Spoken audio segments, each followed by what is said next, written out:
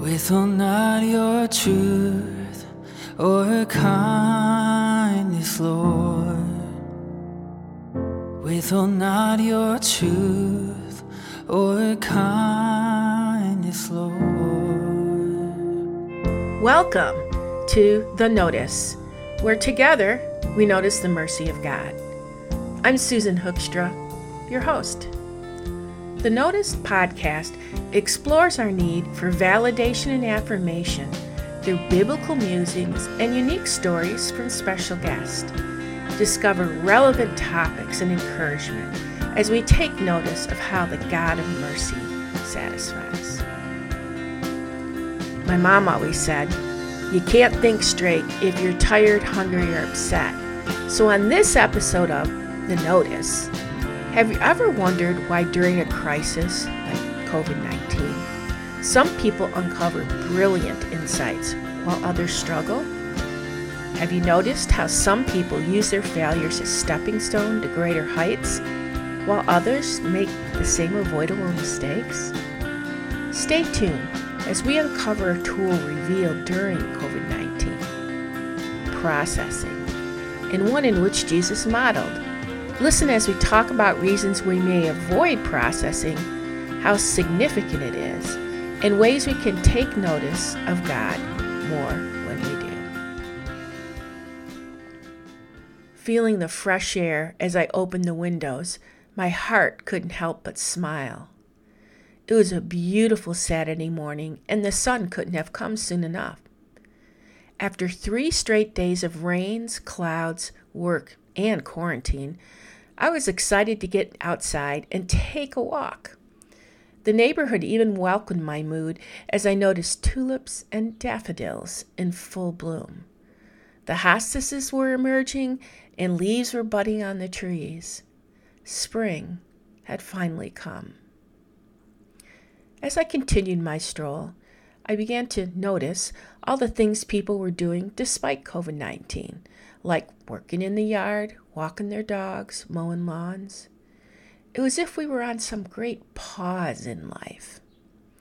One neighbor even put a smile on my face as she boasted an outdoor tent in her backyard complete with lounge chairs and a TV. But perhaps what excited me most was how incredibly friendly and welcoming everyone was. It was as if everyone was genuinely glad to see me, even though we had never met. After about my 6th or 7th conversation, I headed home, but not without considering what made everyone so friendly. Indeed, the sunshine changes our moods. I also recalled that I hadn't seen anyone else live in person except for my husband for 3 days. And then I thought, maybe they didn't either. Funny thing is, when I'm home more and have fewer people to talk to, I find myself noticing more when I'm out. I notice different leaves and bushes. I notice what people are doing. And I even notice the squirrel running across the street. So I thought, maybe less stimuli allows me to notice more. Maybe less stimuli allows me time to process, to take in, to reflect on life, priorities, goals, and dreams. So what about you? Has there been enough room in your schedule to process? Are you aware of your need to process? Let's face it, friends, it's all too much. I'm glad COVID-19 has reminded us to pause. Our current pace of life and how technology has overstimulated our environment. Sometimes we just don't know what to notice. Studies show that all this overstimulation may lead us to veg out to counteract the number of sensory items we take in. And this sensory overload happens when we're getting more input from our 5 senses than our brain can sort through and process. Great examples of that would be multiple conversations in one room, flashing overhead lights, or loud parties. These can all produce the symptoms of sensory overload like irritability, restlessness, trouble focusing, and even anxiety. Maybe that's why I don't like going to a shopping mall. But hey, it makes sense. Being home reduces sensory overload, which can reduce our anxiety because our environment doesn't overstimulate us. Which gets to my ramblings for this episode. Pausing to process. What is it we're trying to process? Well, first, it's all the stimuli and information coming in. Did you know there is actually an information processing theory which describes the way a person takes in information? I guess our senses are the gateway to taking in this data. When we see, hear, smell, taste, and touch, we store it as sensory storage. The data then moves to short-term or working memory, and then it's either forgotten or transferred to long-term memory. That's why it's easy to move from one room to another and forget why you went into that room. That's why you thought the sermon was great, but can't really remember what was said. And that's why a song which stimulates our senses can take us back to a childhood memory. Friends, I'm not making this stuff up. So why is it important to pause to process? You guessed it, so you retain what you've learned. And believe it or not, pausing to process is modeled by Jesus in the scriptures. Cap Lee, in his citation, Jesus Teaching Through Discovery, talks about how Jesus used processing as part of his teaching. What makes Jesus' teaching effective? Jesus' teaching was effective because it results in changing the hearer's hearts and having the hearer apply his message to their lives. Jesus' teaching amazed listeners. For example, after hearing the Sermon on the Mount, the crowds were amazed. And he also taught ordinary, unschooled disciples for 3 years, and their teaching changed the entire world of their time, and it continues to affect our world today. The hearers of his teaching opened their eyes and ears. What made his teaching so successful? Jesus identified the teaching moments, facilitated by inquiry, by giving inspiring questions, enabled audience to formulate hypotheses through insights, and encouraged his audience to apply their learning to practical situations. Jesus knew that learning was not simply memorizing facts or reciting the law of Moses. Learning involved organizing new facts to existing schema and applying that new information. In other words, pausing to process. Let's take notice of how Jesus modeled this in Mark chapter 6. Jesus sent his 12 disciples into the surrounding villages to preach, teach, heal, and cast out evil spirits. When they returned, they excitedly told him about their experiences. Then Jesus led his disciples to withdraw to a lonely place to rest, or pause, and process recent events. Notice the pattern Jesus used. First, he taught his disciples. Second, he sent them out to practice what he taught them. Third, he gathered them together in a quiet place to, yes, there's that word, process what they had learned. With our culture being so busy and us having a lot of stimuli, much of what we learn doesn't pass that first sensory intake. We don't often move from intake to practicing. Perhaps it's because of this excess sensory stimuli, or maybe it's because we have somewhat of a consumer mentality. This is where we go out to get what we need, not think about ways we can practice or give to others, or even take the time to evaluate or process what worked or what didn't work. For example, a preacher gives a sermon. It's full of 3-point outlines, scripture references, and great stories. Those listening leave the church with new information in their head, their cognitive function. Ideally, the preacher would love for us to use that information by applying it during the week. That would be the practicing part. But then what? Process. Friends, it has been said that we do not learn from experiences. We learn from reflecting on our experiences. This is why being part of a community like a life group is so important. It's an opportunity to process what we've learned in our walk with God. There's a story about a woman who divorced 5 times. Her conclusion? Men are jerks, and she would never marry again. Perhaps if she had vigorously processed her experience, perhaps she might have concluded the following. 1, she tended to pick losers for husbands, and not all men are losers. 2, she left God out of her marriage, so God had not blessed any of her unions. 3, premarital counseling would be critical if she ever married again. Or 4, she should heed warnings from friends and family when they pointed out obvious red flags in the boyfriends. Instead, this woman suffered one identical failure after another.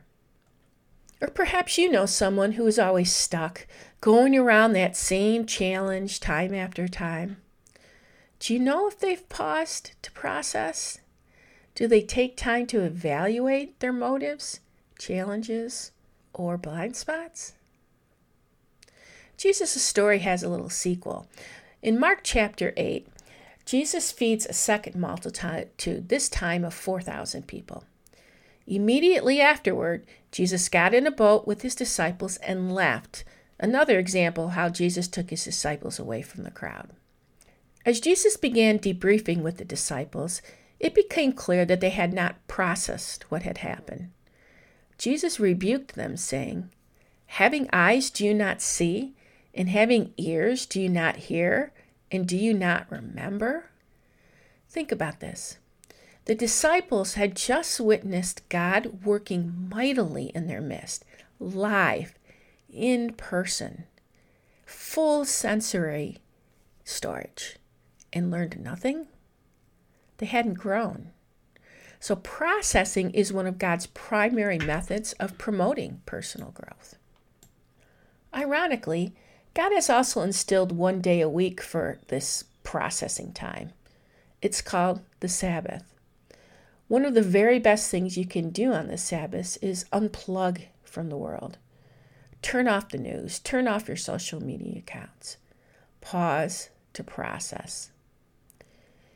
April Model, in her blog, Processing Life with God, says, "If there's one thing I've seen stifle effectiveness in my own life and in the lives of others, it's unresolved issues. Sometimes our issues become so loud in our minds and hearts, we can't get us quiet enough to receive from God or be of use to Him in the lives of those around us." So what can you do during this processing time? Well, here are 5 suggestions. Listen, express, receive, conclude, and then move. So 1, listen to yourself. My mom always said, you can't think straight if you're tired, hungry, upset. So ask yourself, what is it you are experiencing? Are you angry, irritable, upset? Taking the time to process what you're experiencing helps you identify and get in touch with yourself. It also helps you to pause and consider your response to a situation. 2, express and explore what you're experiencing. As we look into the Psalms, you'll notice David's great example of the lament. This is David expressing to God what he's experiencing. Psalm 69, verse 1-3 states, "Save me, O God, for the waters have come up to my neck. I sink in the miry depths where there is no foothold. I have come into the deep waters. The floods engulf me. I am worn out, calling for help. My throat is parched. My eyes fail, looking for my God." You could even take it further and express it through a song, as David did, or any other creative endeavor. Sometimes the act of creating something that hasn't existed before even if it's a batch of chocolate chip cookies or coloring a picture, can help you express or explore what you're experiencing. 3, receive from the Father. After you've identified what it is you're experiencing, expressed or explored it in some way, then it's time to receive it. Make room to receive from the Father. This is your time of discovery. Isaiah 26:3 reminds us, "You keep him in perfect peace whose mind is stayed on you because he trusts in you." Friends, this is the great adventure of the Christian life, being in his presence. 4, conclude. After the emotional intensity has diminished, ask the Holy Spirit to reveal his truth to you. What does this mean? Do I see this clearly? Are there lies I'm believing? Psalms 119:66 states, "Teach me good judgment, for I believe your commandments." Teach in the original languages actually means taste. So perhaps you will know it's a God conclusion because you can taste that it's good. 5, move. After you listen to yourself, express what you're experiencing, receive from the Father, and drew conclusions, move. Move from point A to B. Act on your findings. Revel in the truth by putting into practice what you've learned. James 1:22 tells us, "Be ye doers of the word, and not hearers only, deceiving yourselves." Kenneth Boa, president of Reflections Ministry and Trinity House Publishing, talks about process spirituality. In our society, we increasingly tend to be human doings rather than human beings. The world tells us that what we achieve and accomplish determines who we are. But the scriptures teach us that who we are in Christ should be the basis for what we do. The dynamics of growth are inside out rather than outside in. Process spirituality is concerned with faithfulness during the ongoing journey, rather than living from one product to the next. It also focuses on what it means to abide in Christ and to practice his presence. So what is one of the best ways you can practice his presence? Pause to process. Proverbs 20 verse 5 tells us, "A plan in the heart of a man is like deep water, but a man of understanding draws it out." So go ahead and draw it out. Pause to process. Next time on The Notice, shame. Shame is something we've all faced, whether from something we've done or something that's been done to us. Yet when we think about being noticed, there are some things we don't want anyone to notice.